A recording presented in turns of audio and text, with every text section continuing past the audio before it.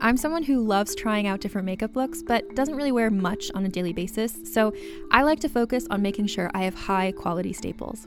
And whether you like a fresh face, full glam, or somewhere in between, you've probably seen Thrive Cosmetics Viral Tubing Mascara.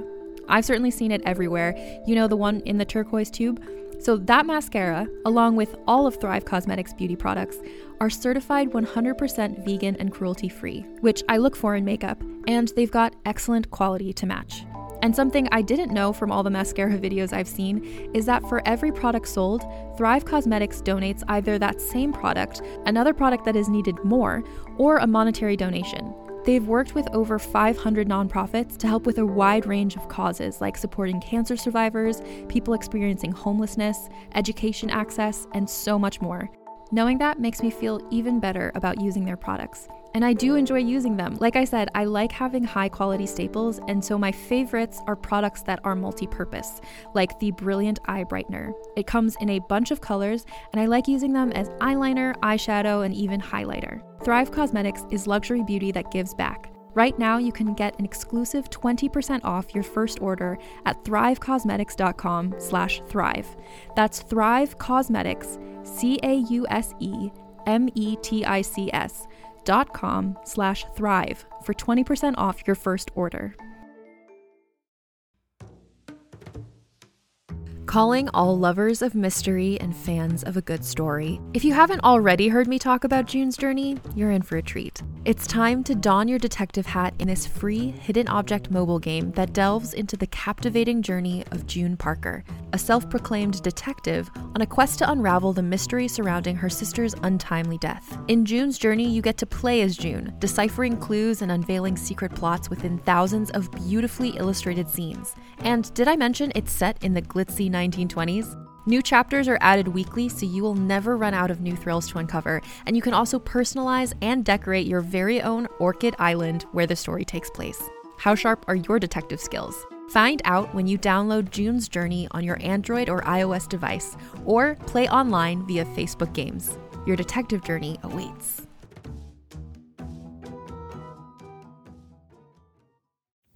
Hi, I'm Keegan. And I'm Madigan. And you're listening to Your Angry Neighborhood Feminist. This is a podcast where we explore the world through our own personal feminist perspectives. Sure is. Hi. Hi. Welcome to another Black History Month episode. Week 3. And, you know, Madigan pointed out when we were looking through all of our, things to do for Black History Month, while very important topics, they are mostly pretty heavy topics. Very heavy, very depressing, not celebratory, and celebratory in the way that they're they speak to the human spirit of perseverance. Right. But usually you have to wade through a lot of sad really shit. Horrible stuff, you know? Yeah. And unfortunately, that's the existence of Black history, and that's so important, but I also...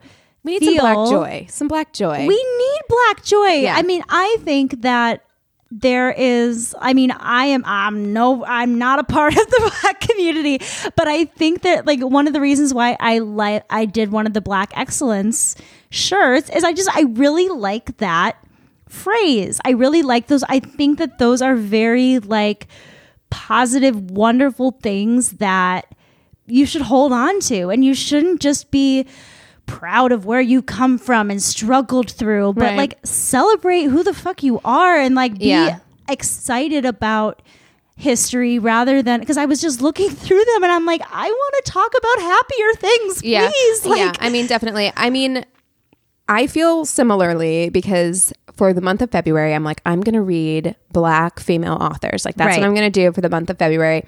And it's been great. Oh, found some incredible, 2 5-star books this month. Love it. So found some incredible books. However, even the ones that aren't overtly traumatic, deal with traumatic themes, because unfortunately that's such a part of our history. Yeah. And because of that, actually, after reading Beloved, I got a nonfiction book, and this would be great to do an entire episode on, but it's called Post-Traumatic Slave Syndrome. And yes, basically, you posted about that. Yeah, breaking down why Black Americans are the way that they are because of generational trauma. It's PTSD, 100%. Right. And I think that while But even I had to take I got halfway through post-traumatic slave syndrome and was like, you know what? I'm going to take just a little bit of a break. That's fucking heavy.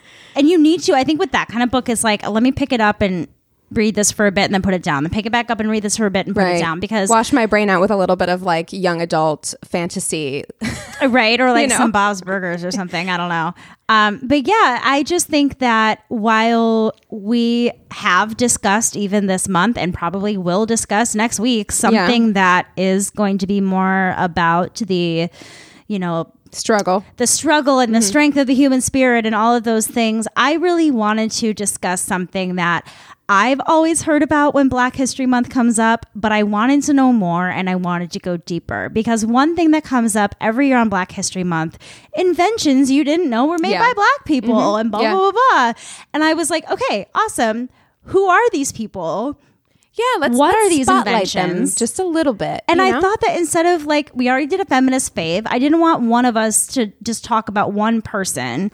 I thought it would be kind of cool for us to teach each other and you about the different inventions and inventors that we learned about this week, and kind of have it be like about a bunch of different people and different inventions. Yeah. Do you want to go back and forth and kind of I'm sure we didn't compare notes before starting this, so I'm sure we have the same people. We'll share notes and things like that, and we'll both talk and things like that. But yeah, let's go back and forth with who we want to. And I know you definitely have a couple I don't have, so I'm very eager to hear about that. Definitely one, and it's one that I think was one of my favorites that I learned about. So I'm very excited to talk about them. All right. Well, I'll kick us off. Yeah. With the traffic signal. Great one. I do have some notes on that one. Awesome. Let me find a traffic signal.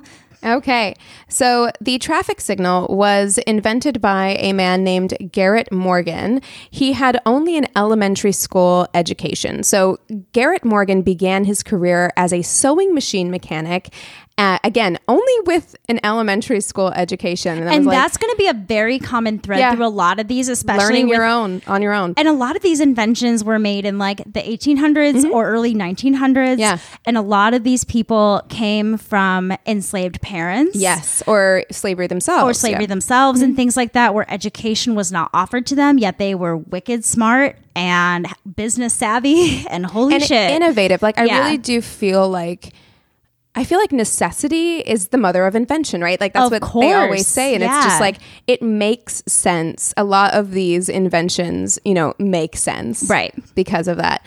But he began his career as a sewing machine mechanic. He then went on to patent several inventions, including an improved sewing machine, a hair straightening product, and a respiratory device that would later provide the blueprint for World War I gas masks. Yeah, he called it the smoke hood, and it was made for firefighters to be able to like see through smoke and go into fires without breathing in all of the toxic chemicals and things like that, which is crazy. Inventors' minds is so so interesting to me. Hair, fire, traffic. Yeah, I mean, it's just an engineer's mind, I guess, because like for me, I can look at something and be like, there's got to be an easier way to do that. And I don't know what that is. I can even maybe think of an easier way to do it, but I'm like, there's no way I could create a product.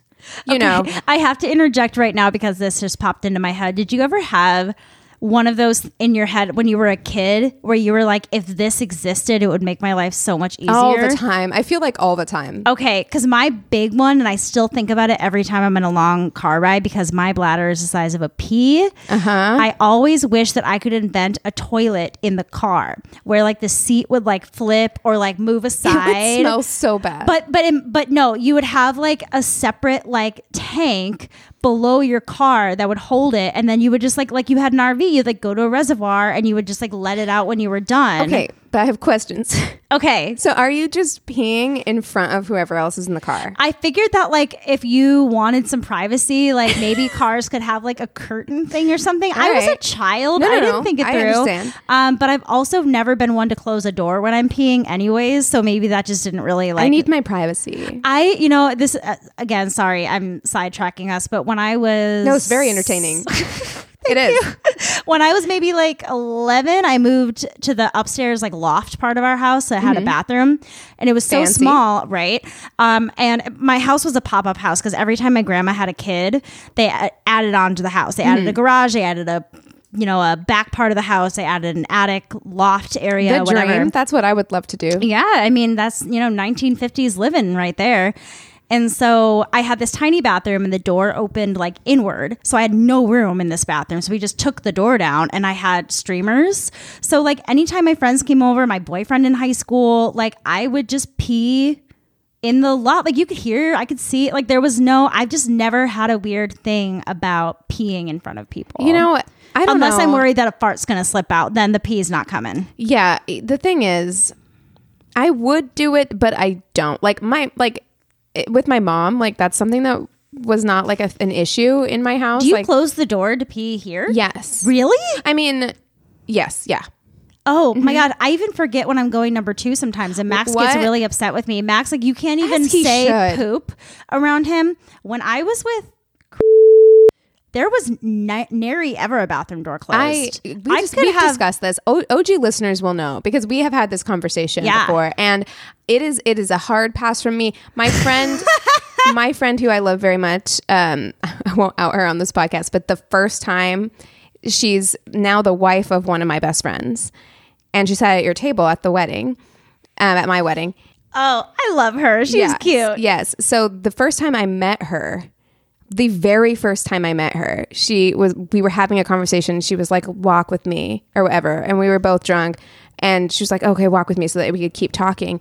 And she went into the bathroom, shut the door and just like pulled down her pants and started peeing and just kept talking to me like nothing was going on. And I'm like, I met you an hour ago. Oh no, that would be me 100%. God, we got to get back to the episode. We really do. But I was at work last week or the week before and I had to pee so bad, but my friend Bree was getting the trash out of the bathroom and I was like, I'm not holding it. I closed the door behind me and locked it. I was like, don't call HR. Like as I'm pulling my pants down, like luckily like we're friends. Like I knew it wouldn't be like a problem and she would be fine with me peeing in front of her. Like I wasn't crossing any sort of like weird lines or anything. But I was like, I'm peeing right now and you're going to have to be a part of this because I can't hold it anymore. Interesting. Well, anyway, none of no this shame. Okay, sorry. anything to do with Garrett Morgan, literally at all. Garrett Morgan, he is rolling in his grave right now. Like, why? For once I'm being honored and this is the conversation you're having. So to get back to it, he...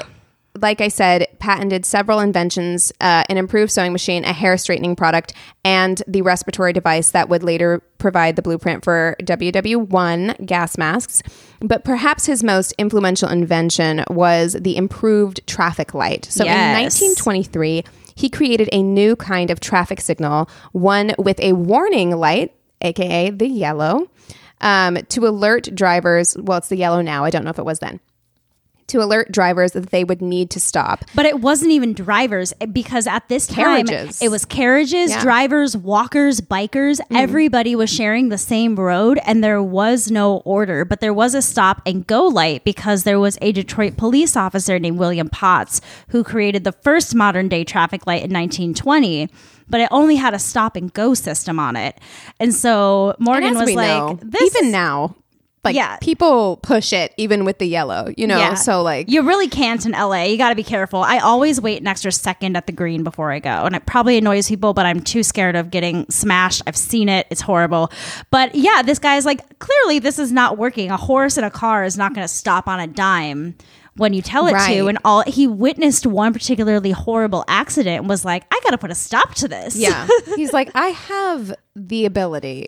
I got the brains for this bitch. Mm-hmm. So he quickly acquired patents for his traffic signal, and it's really a rudimentary version of the modern three-way traffic light. It's like, and it exactly what it looks like when you Google him and look at his Wikipedia photos with all of his like drawings and things like that. A lot of these inventions look similar. You can see the inspiration for maybe what we're using now, but this pretty much just looks like a traffic light, right? I mean, and it was used in the United States, Britain, and Canada, and eventually he sold it to General Electric for $40,000, which at the time was a good chunk of money. A great chunk of money. He played that one really, really right. Mm-hmm. Okay, I am going to talk about the invention of the dough kneader and roller, Judy Reed. Okay, I don't have this one on my list. So there's very, very little known about Judy Woodford Reed, and that is why a lot of people don't know about her. She first appears on U.S. Census records as a 44-year-old seamstress from a town near Charlottesville, Virginia. Sometime between 1880 and 1885, her husband died and Judy moved to Washington, D.C. with her children. Essentially, all that is known about Judy is from her patent for a, quote, dough kneader and roller, which was granted to her in September of 1884. The new design of the roller would make dough mix more evenly while being kept covered and protected. So it's kind of like a stand mixer, essentially, an early stand mixer. Like I have a dough hook on my KitchenAid. Exactly. And there's a cover on it, so the dough's not going to get everywhere. It's going to go evenly, things like that. Let me tell you, man, I love to bake bread. We were having this conversation earlier. Like literally an hour ago. Yeah. And there is something about like kneading it yourself, but it takes forever. Well, and if you want the even consistency and all the same, and also if that's how you're feeding your family all the time, this isn't just like a fun thing for you to do. Right, exactly. Efficiency is key here. You know what I mean? So that was her invention. It's unlikely that she was able to read or write, as she and her husband are listed as illiterate on their census records, and on the patent she only signed X. Yeah, she didn't sign her name. So this was very common at the time for female inventors because they wanted their product to be taken seriously. So either they would use a male name or they would just sign it X. Yes. Or if they co-invented it with their husband, the husband's name would go first, and so on and so forth. So this woman, it seems, really didn't have much of an education. I can assume from the years that it's very possible that she could have been from an enslaved family as well. Yeah. And that's probably why we don't have a lot of information. But there are 4 women that I'm going to be mentioning that are, it's kind of undetermined who was the first Black woman to get a patent. But they say that Judy was the first. Yeah. But then there are also these 3 others that are kind of, it's disputed as to who was the first exactly. Right. And as I'll kind of go into a little bit on this next person. Yeah. Patents aren't free. To this day, they aren't free. So like you had to save your money and really believe in your product. And you had to like, didn't you like, would you have to like create a prototype and things like that? Like, I feel like that would be expensive too. I imagine probably so, yeah. And like hiring people to help you make it, or I don't know. Distribution and all of that stuff. So the next person that I want to talk about, and this is, I feel like very relevant to our podcast, is the inventor of the sanitary belt. And that is Mary Beatrice Davidson Kenner. Many names. Thank you. Thank you, Mary Beatrice Elizabeth Mary Ann Kenner. So before the advent of disposable pads, women still used cloth pads and rags during their period.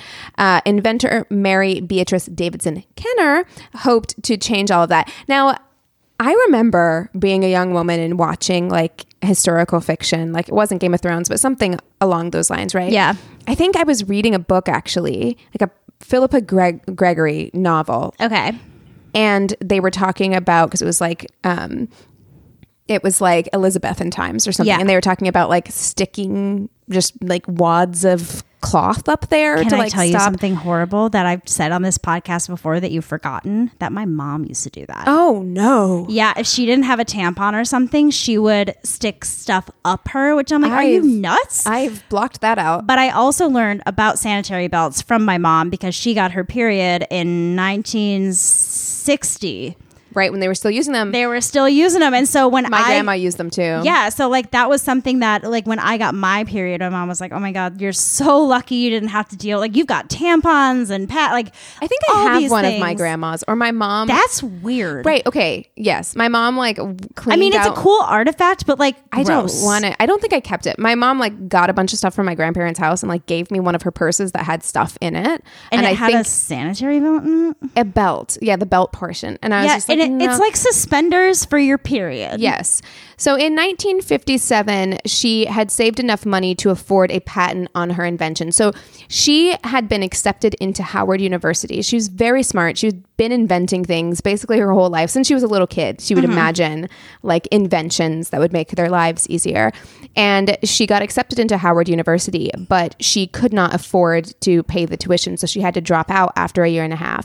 But she worked jobs and she was able to save enough money to pay for her patent for the sanitary belt with disposable, like moisture-proof napkins. There was like a pocket for disposable moisture-proof napkins. Which had to have been a very shocking thing at the time, particularly for a Black woman to be talking about periods and menstruation and sanitary products and things like that. Like, I feel like even now we still see the blue liquid. We're just seeing some commercials with red liquid now. Like, you know, there's so much stigma surrounding that like that's a pretty ballsy thing to do. Right. I feel like. But at the same time, this was less likely to get menstrual blood on clothing, like to leak through and stain clothing. And I think, you know, with this being a kind of male dominated field, the people who are making the decisions of like what goes through or buying patents or whatever, they probably don't like seeing menstrual blood leaking through. So they're like, whatever we can do to alleviate that from happening. But she said, one day I was contacted by a company that expressed an interest in marketing my idea. I was so jubilant. I saw houses and cars and everything about to come my way. A company rep drove to Kenner's house in Washington to meet with her, and she said that when they found out she was Black, they dropped their interest and told them that they were no longer interested in her product. So she definitely faced a lot of discrimination, but she is still considered the first woman to invent, or the first person to invent, what has now become this massive industry of menstrual care products that, honestly, thank God. Thank God. Because thank if God. I'm without a tampon or a pad or like anything, and you have to like roll up a bunch of toilet paper and put it in your underwear, it is so uncomfortable. It's so uncomfortable. So uncomfortable. And she eventually filed 5 patents in total, which was more than any other African-American woman in history. So amazing. Absolutely amazing. This is another one that showed up on a lot of different lists, and it's one that I really... It tickles me. This story just tickles me. I'm going to talk about the inventor of the first home security system. I have the most notes about this person because it's hilarious and wonderful. So Mary Van Britten Brown, amazing. So Mary was a nurse who invented an early security unit for her home in Queens, New York. She lived in an area of Queens called Jamaica that was kind of like a high crime rate at the time. Her husband worked long hours. She was home alone a lot and felt really unsafe. And she was also very sick of the prolonged length of time it took for the police to arrive in her neighborhood. So she wanted to do something that would keep her and her family safe. She was also 40 years old, I want to say, at this time when she first started this whole endeavor. She began by creating 3 peepholes in the door to provide access for tall and average height people along with children. I love that she was so considerate. She's like, we'll have one up here. Yeah. One in the middle, one down here. It's like Goldilocks. Yeah. Mm-hmm. Make sure everybody can see. Exactly. But also I can see like, this was also a time where I feel like childcare wasn't as frequent and like kids would be at home or absolutely. like left home alone. And it's like, if your husband is working and you're a stay-at-home mom, but you have to go do something and your kid has to stay home, it's like, you better give him a fucking peephole at least, you know? Yeah, I got the safest house on the block. Exactly. She then set up a camera that adjusted from peephole to peephole to allow people inside the house to look outside to see who it was. She wanted this to be visible from any room in the house as well, so she set up a wireless television system where she used a radio-controlled wireless system to stream the video to any TV in the house. Right. She's also credited with the invention of the first closed-circuit television. Yeah. So, like, accidentally invented, like, 2 things. So it was she and her husband who invented this. Oh, and they also created a 2-way microphone that allowed people inside to communicate out and outside in. So her husband and she also had an alarm button that could be pressed to contact police. Like a panic button. Yes. Right. Yeah. Yes. How did she do all of this? And I mean, like, she and her husband just kind of like somehow put all this together. And the sketches? Amazing. Out of this world. Yeah. So detailed. They were granted the patent in 1966. And her husband's name was listed below hers, which I love. You know, she insisted on that. Oh, yeah. I mean, it seems like it was her freaking deal. She also later added more to her invention after receiving the patent, like creating a system to lock and unlock the door remotely. And like Keegan said, a button that would contact the police and emergency responders with the tap of a button. Her inventions would be the predecessor to video monitoring, remote controlled door locks, push button alarm triggers, instant messaging to security providers and police, as well as 2-way voice communication. It also led to CCTV surveillance in public areas. Yeah. Holy shit. She had a massive impact. And this is someone who I think maybe I learned about this person like last year. Like, it's not someone who comes up regularly as an inventor, you know, during Black History Month or whatever. I had no idea that the first person to create a home security system was a Black woman. I had no idea. Who was like a nurse and a housewife and a mom and was like, let me just finagle this shit. Yeah, I'll just put some wires together. Like, that'll do the trick. How? Yeah. She also gained recognition by getting an award from the National Science Committee, and she had an interview with the New York Times in 1969, which I think is kind of a big deal. Like, it's still Huge. the 60s. It's a Black woman who's invented, you know, this home security system. Of course. And you're getting recognition in the New York Times for your achievement. Yeah. Yeah. It's incredible. Unbelievable. Let's talk about the inventor of automatic elevator doors. Another great one. Again, nothing that my first apartment in LA didn't have automatic elevator doors. Like, It was an old apartment. You had to shut the elevator. I didn't go to that one, did I? I was going to say, I remember a real elevator at that place. Yeah, no, and it was terrifying. Yeah. Let me tell you, it felt very unsafe. I mean, that's like how they are, like my storage unit. Yes. So let's talk about Alexander Miles. Before automatic doors, people had to manually shut both the shaft and elevator doors before riding. So if you forgot to do this, it could lead to some really gruesome and horrific accidents. Can I really quick say that he was born on my mom's birthday? Oh, sure. What day is that? May 18th. May 18th? But he was born in 1838. Oh, my mom is Taurus through and Yeah, through. that's a Stubborn Taurus. as a goddamn bull. I'm a Taurus rising, so I understand. So the story goes that his daughter fell one time and got very injured. I didn't see that. I just thought that he was like seeing all these other people. Like, if the doors weren't closed, you would just like, you could fall down the shaft and die. No, his daughter fell, or that's the story. lore, That's the right? lore, yeah. Yes, that his daughter fell one time and was injured, but thankfully not killed by this. And so he was like, you know what? And this man was a barber. He was a barber, but he was like, you know what? We're going to do something about this. So he developed a solution. He designed a flexible belt attachment to the elevator cage and drums positioned to indicate if the elevator had reached a floor.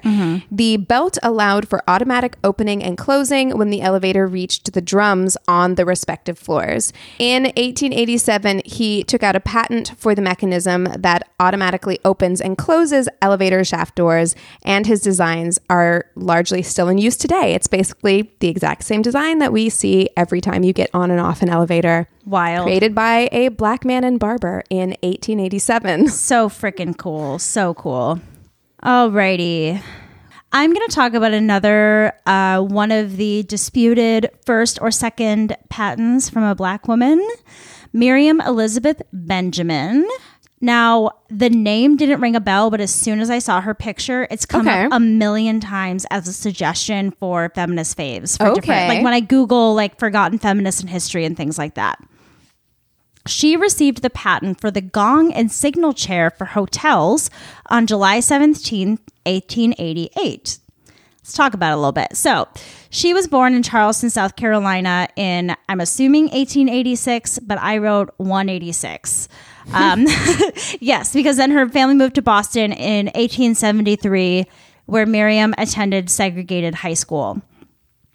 She went on to Howard University's medical school, but while working as a government clerk in a number of federal departments, she obtained legal training, attended law school, and became a lawyer. Then she was a teacher in D.C. from 1888 to 1889. So more about this gong chair for hotels. So the chair had both a gong and a signal connected to it. So when you pushed a button, it would alert someone that a guest wanted assistance. It was designed to cut down expenses on wait staff because at the time it was like too expensive to have waiters constantly coming to like people in like hotels and things like that. Yeah. I don't really know the whole hotel deal with it and things like that. Was it at the front desk?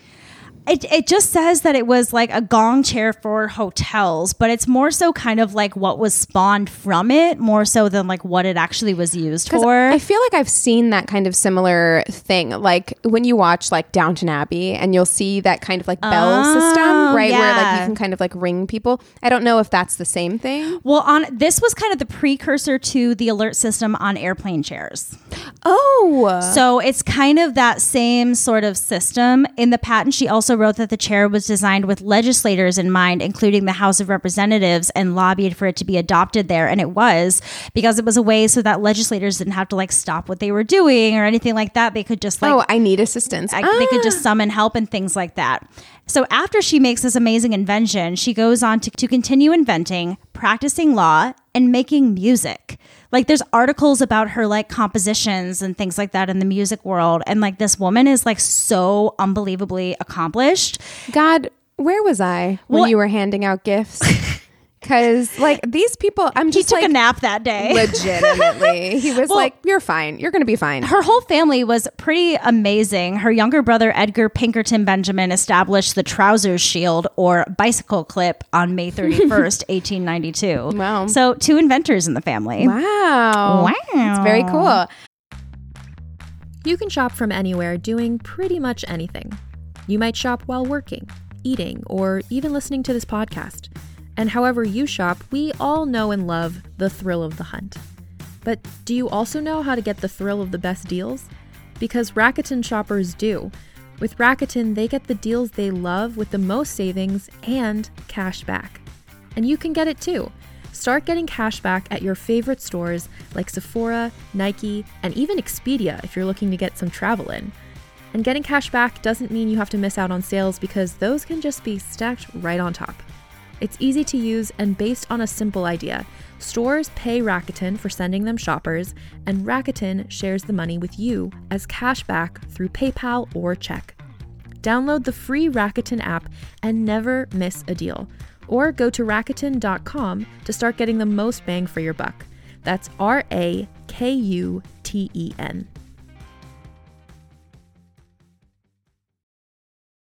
Another day is here, and you're ready for it. What to wear? Check.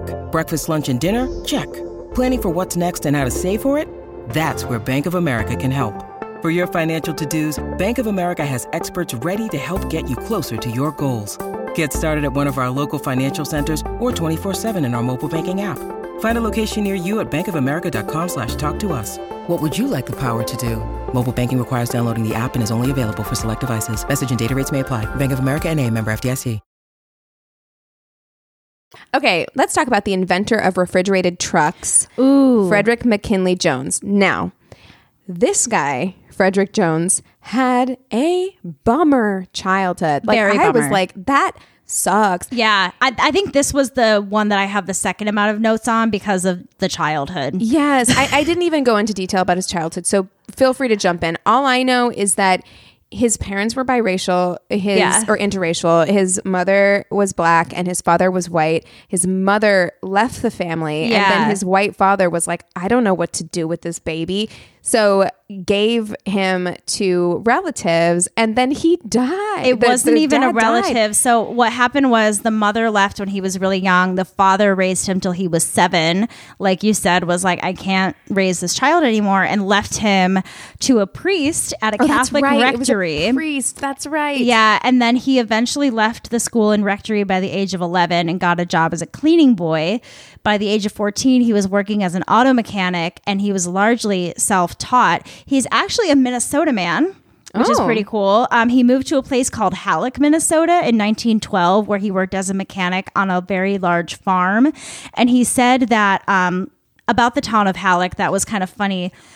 He describes in a newspaper that the place was where a man was judged more on his character and ability than on the color of his skin. I wrote, thanks for not being racist for a sec, Minnesota. For like a second. I'm glad this little town did right for a minute. You know? Yeah, right. He also fought in World War I in the first all-black unit. It was eventually promoted to sergeant. He went back to Halleck after the war, where he began creating inventions for radio and motion pictures. He worked for this like cinema supply company in Minneapolis for a while. And we should say that he, again, it's not like he had this incredible education. He's self-taught in mechanical and electrical engineering. And that's what he used. Like, he taught himself mechanical and electrical engineering and invented a range of devices specifically relating to refrigeration, sound, and automobiles. Yeah, at first he was working with this guy in Minneapolis that was like working for a cinema supply company. So it was a lot of like sound and visuals and things like that. But once he got this idea for this refrigeration stuff. They were like, that's where the money is going to be. We're going to lock into that. Right. And he was so prolific as an inventor that he actually ended up taking out more than 60 patents throughout his life, including a patent for the roof-mounted cooling system that is used to refrigerate goods on trucks.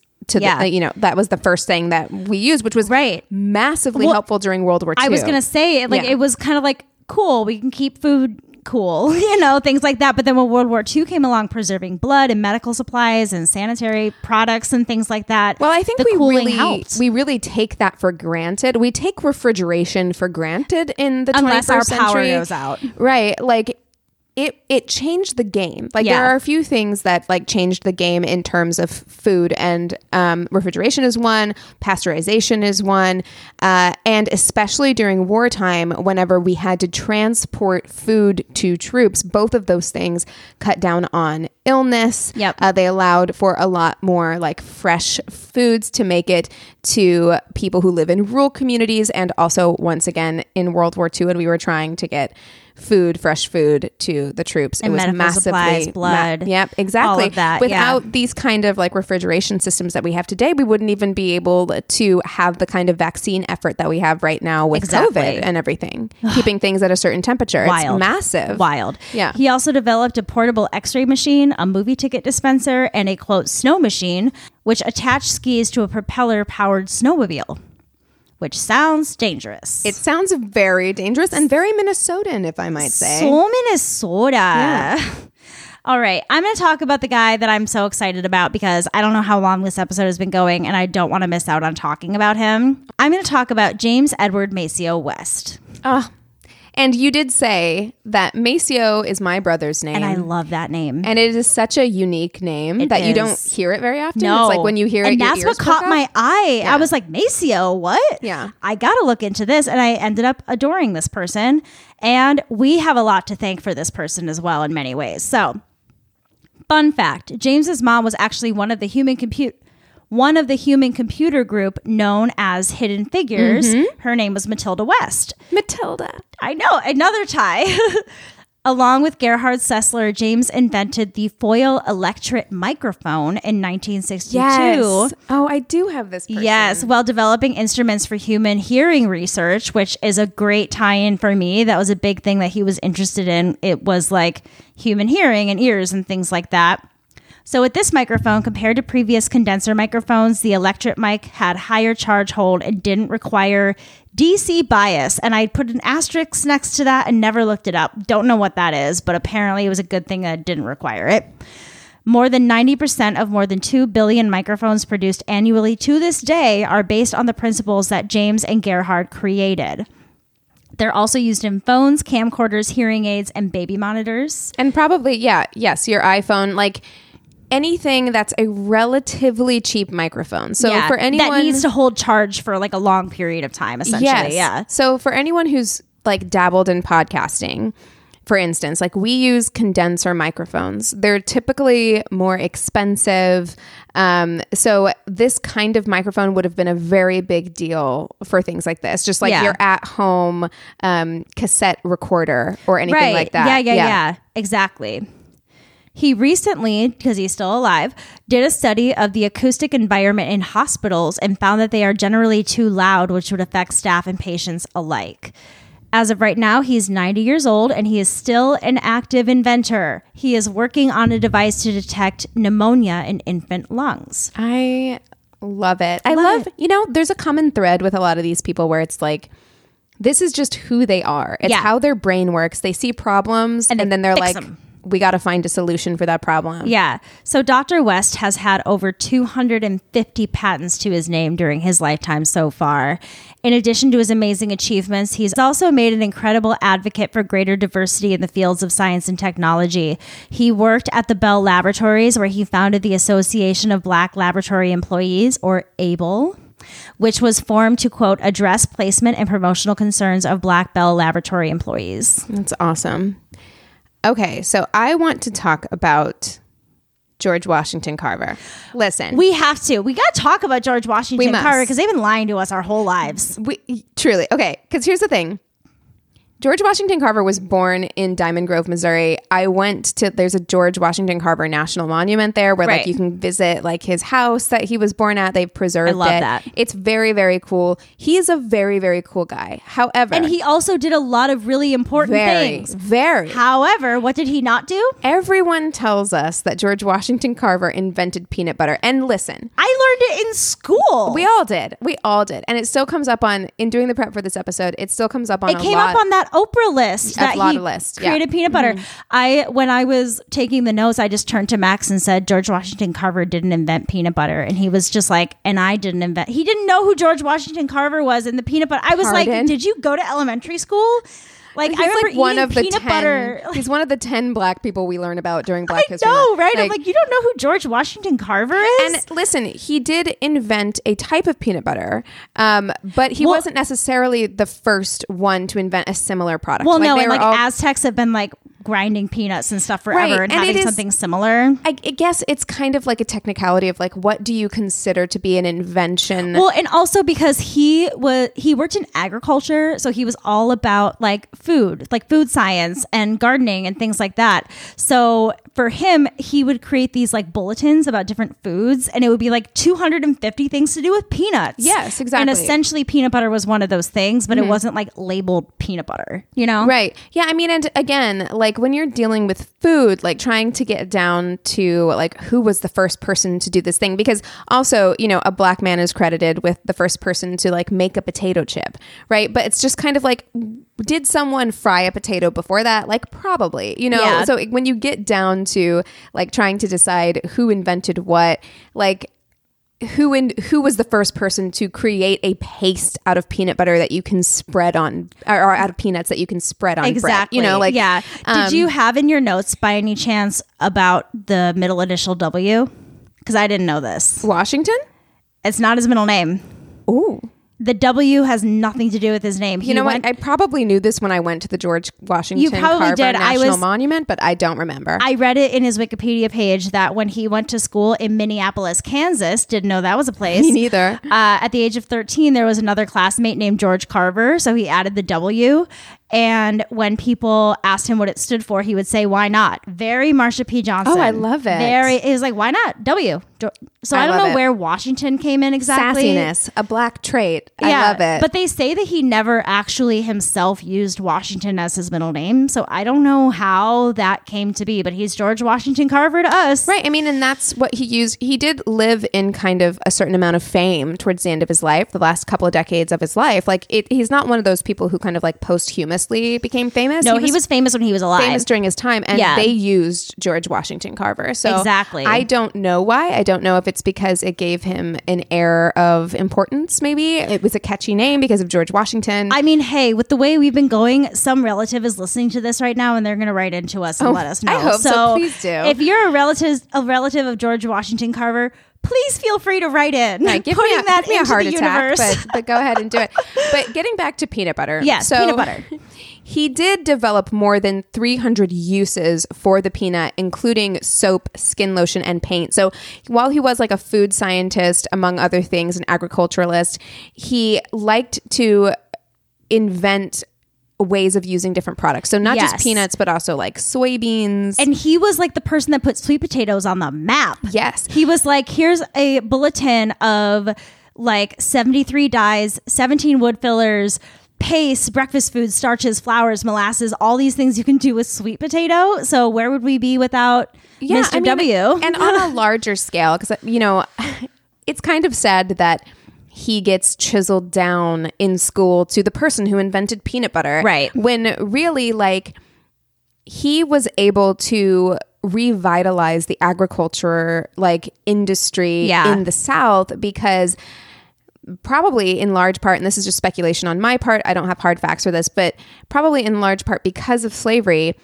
due to cotton production in the South, the soil was like ripped of nutrients. There was like, there were no nutrients in the soil in the South. And he did end up going to Tuskegee Institute. Yes, he was one of the first presidents, teachers, so on and so forth. Yes, Booker T. Washington himself asked him to be the head of the agriculture department at Tuskegee Institute, and he taught there for 47 years. Yeah. So, but that's in the South, right? Because he's from Missouri, which thinks it's the South, but it's technically the Midwest. It's not the South. It's the Southern Y'all Midwest. sound like you're from the South, but you're from the Midwest. Yes, it's the Southern Midwest, and that is where he's from. He's from Southern Missouri.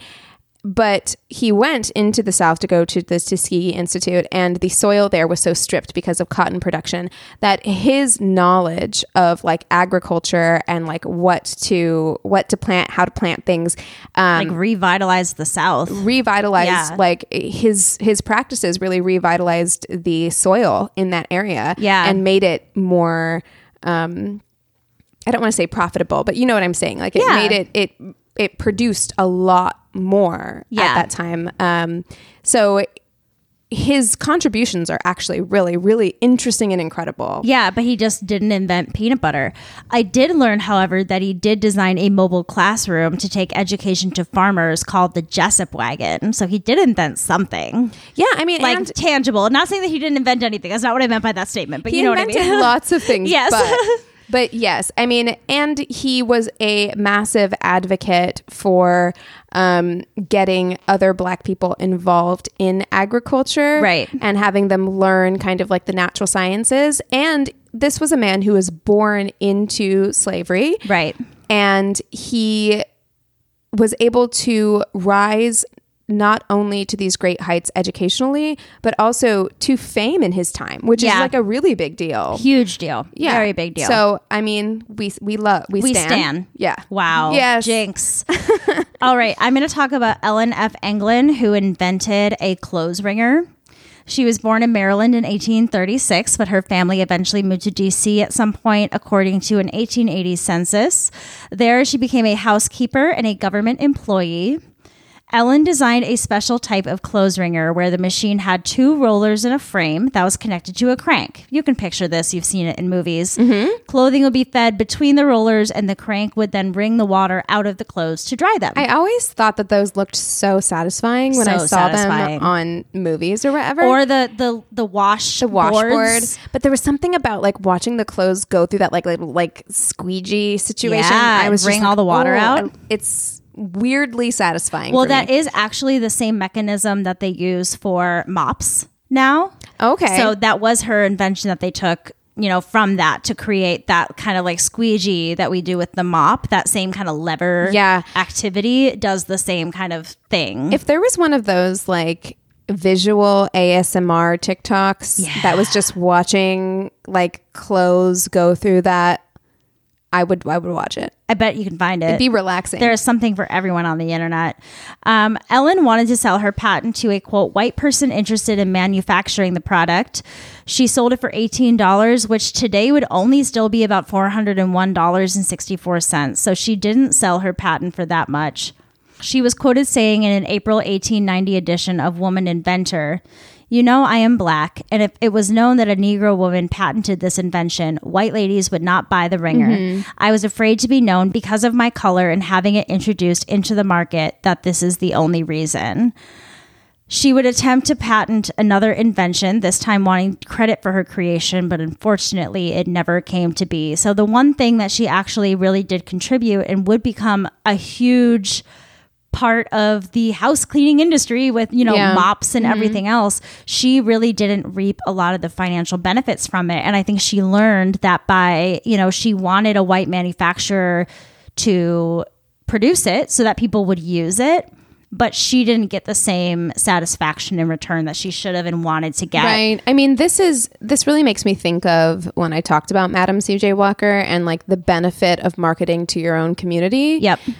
Because this is something that we see to this day. I mean, I see it all the time on social media, on TikTok and Instagram, where Black people will be hyping up other Black people. Specifically, Black women are incredible at this, always hyping up each other's brands, buying from each other's brands, and there is something to be said about that. It's you can value and lift up the other people in your community. Right. And if you seek them out, it could be a gold mine. Yep. You know, and but like, I also so sad. see her thinking on it. Me but too. I do. It makes sense to me. Yeah. Like why she did what she did makes absolute sense to me. But it also highlights why what Madam C.J. Walker did was so brilliant. Exactly. Because it just didn't work. They She had an undersold her. amazing invention, and she just really didn't get the credit for it. Oh, that is such a bummer. I know.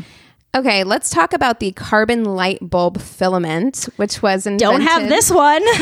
invented by Louis Latimer in 1881. So the light bulb itself was perfected by Thomas Edison, but the innovation used to create longer lasting light bulbs, which is what we use today, came from an African-American inventor named Louis Latimer. So he was the son of formerly enslaved people. He began working in a patent law firm. That's one way to do it. Right? Get in there at a law firm after serving in the military for the Union during the Civil War. Wow. So he fought in the Union, which also, by the way, means he had to have been old enough to fight in the Union during the Civil War, which means that he was also probably an enslaved person. Yeah. He was recognized for his talent drafting patents. They were like, you are really good at this. And so they promoted him. He was the head draftsman at this agency, this law firm where he worked. Very and again, cool. like right after the Civil War as a black man. And was this like a primarily like white agency too? I believe so. Wow. I mean, I would assume so. Like that's pretty amazing. Yes. And there he co-invented an improved bathroom for railroad trains. I love it. And then he garnered attention from the U.S. Electric Lighting Company whenever and this put him in direct competition with Thomas Edison. Yeah. Because they were kind of contemporaries. They Yeah. were at the same time, right? And this was in 1880. So while there, he patented a new filament for a light bulb using carbon instead of more incendiary materials like bamboo. So like your light could just Like, fuck you, Thomas Edison. well, also like dangerous. You know what I Very. mean? Like at the time, it's like light bulbs were new. Electricity was very, very new. But There also were so before many then, you fires. were using open flame. So I guess. Yeah, I mean, risky either way. Yeah. But I think that there is something to be said about like electricity was very new. And if you're using incendiary kind of like things at the center of your light bulb, that shit could go up whenever. Yeah, You that's know? true. So the addition of the carbon filament increased the lifespan and practicality of light bulbs. Like I said, like you could leave a light on and leave the house. And one, you knew that that light bulb was going to last you a very long time. It's similar to what we have going on now. You know, you don't have to replace light bulbs every couple of days yeah. or whatever. And in 1884, he went on to work with Thomas Edison at the Edison Electric Light Company. Wow. So he really rose from being the child of enslaved parents, fighting in the Civil War, to working with Thomas Edison in his lifetime. And we have him to thank for, you know, all the lights that we have in our house right now. Thank you. Mm-hmm. Alrighty. I think this might be my last one. I've kind of jumped around a little bit. I'm going to talk about the woman who improved the ironing board, Miss Sarah Boone. Awesome. Sarah was born into slavery in North Carolina in 1832. When she was only 15 years old, she married a freed man named James Boone, freeing her from enslavement. They moved to Connecticut before the start of the Civil War, and Sarah began working as a dressmaker. So the first people that were known to use metal to iron their garments were the Chinese, and the first electric iron, called the electric flat iron, was invented and patented in 1882 by Henry W. Seeley. Sarah invented improvements to Seeley's invention, creating the ironing board that we know today, or something very similar to it. It was designed to improve ironing sleeves and bodices of women's garments. It was narrowed and curved, made of wood. The shape and structure allowed to fit a sleeve, and it was reversible so you could iron both sides. So it's kind of like the inspiration for the shape that we have, where you kind of slide your shirt or your pant leg or something over it to get a flat surface to be able to iron it on. Well, I will say this. As an adult, I have never owned an ironing board. Me neither. And I have felt that because when you try to iron on like a bed or like any other surface, Or like me, where I literally use my hair straightener and I hang up my shirt and I like try to like clasp it down. Madigan. You've never done that? No. Oh my God, I do it all the time. If I've got like a shirt with like one big wrinkle in it, I'll just fire up the hair straightener. Oh, No, I've never done that. It works pretty well. It's just it doesn't work. I mean, it's just tedious and time consuming. I can't judge. I literally just put my clothes on a hanger and like put them in the bathroom when I'm taking a shower, and I'm like, hope there's enough steam. I do that too, but then they sometimes feel like wet afterwards. Like it's a toss up. Life is hard. Life is so hard.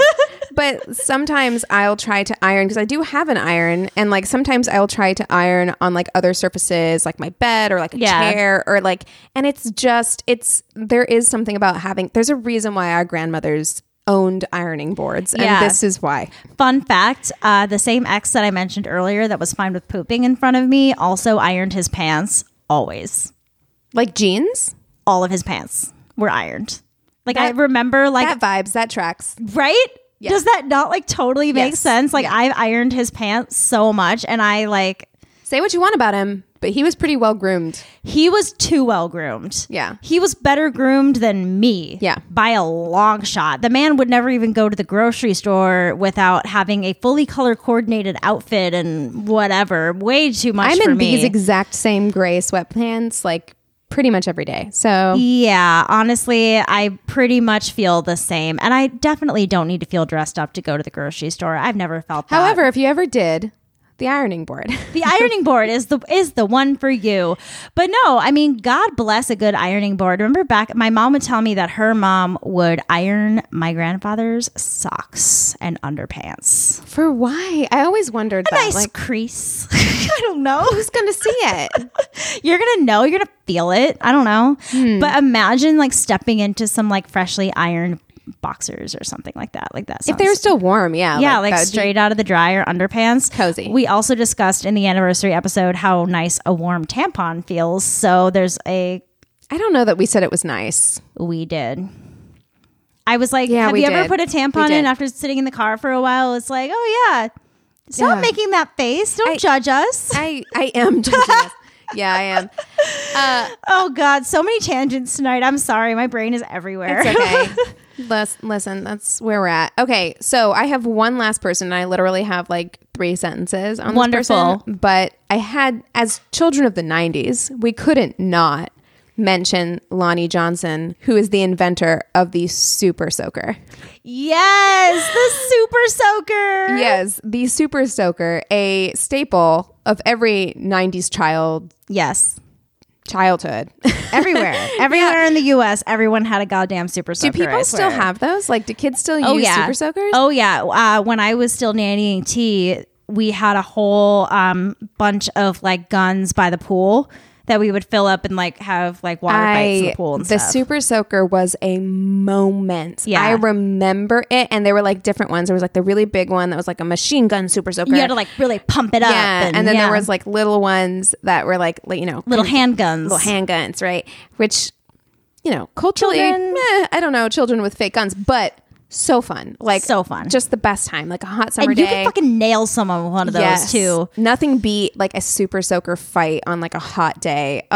Beautiful. So, running through a sprinkler. Lonnie Johnson was an engineer. He was working at NASA's Jet Propulsion Laboratory. Fuck? Yes, which makes sense. Like when you think about it, you're like, oh, of course. Like he understood how like physics and shit But he worked. made a toy. Yeah. So during his free time while working at NASA, I like him. He invented the Super Soaker, which I think is incredible. God bless this man. Yes. It hit shelves in 1990. The year I was born, and its popularity immediately skyrocketed. In 2017, Forbes reported that it had earned over $1 billion in retail sales. Easily. So, oh my gosh. Incredible. Incredible. Love it. A black man invented the Super Soaker.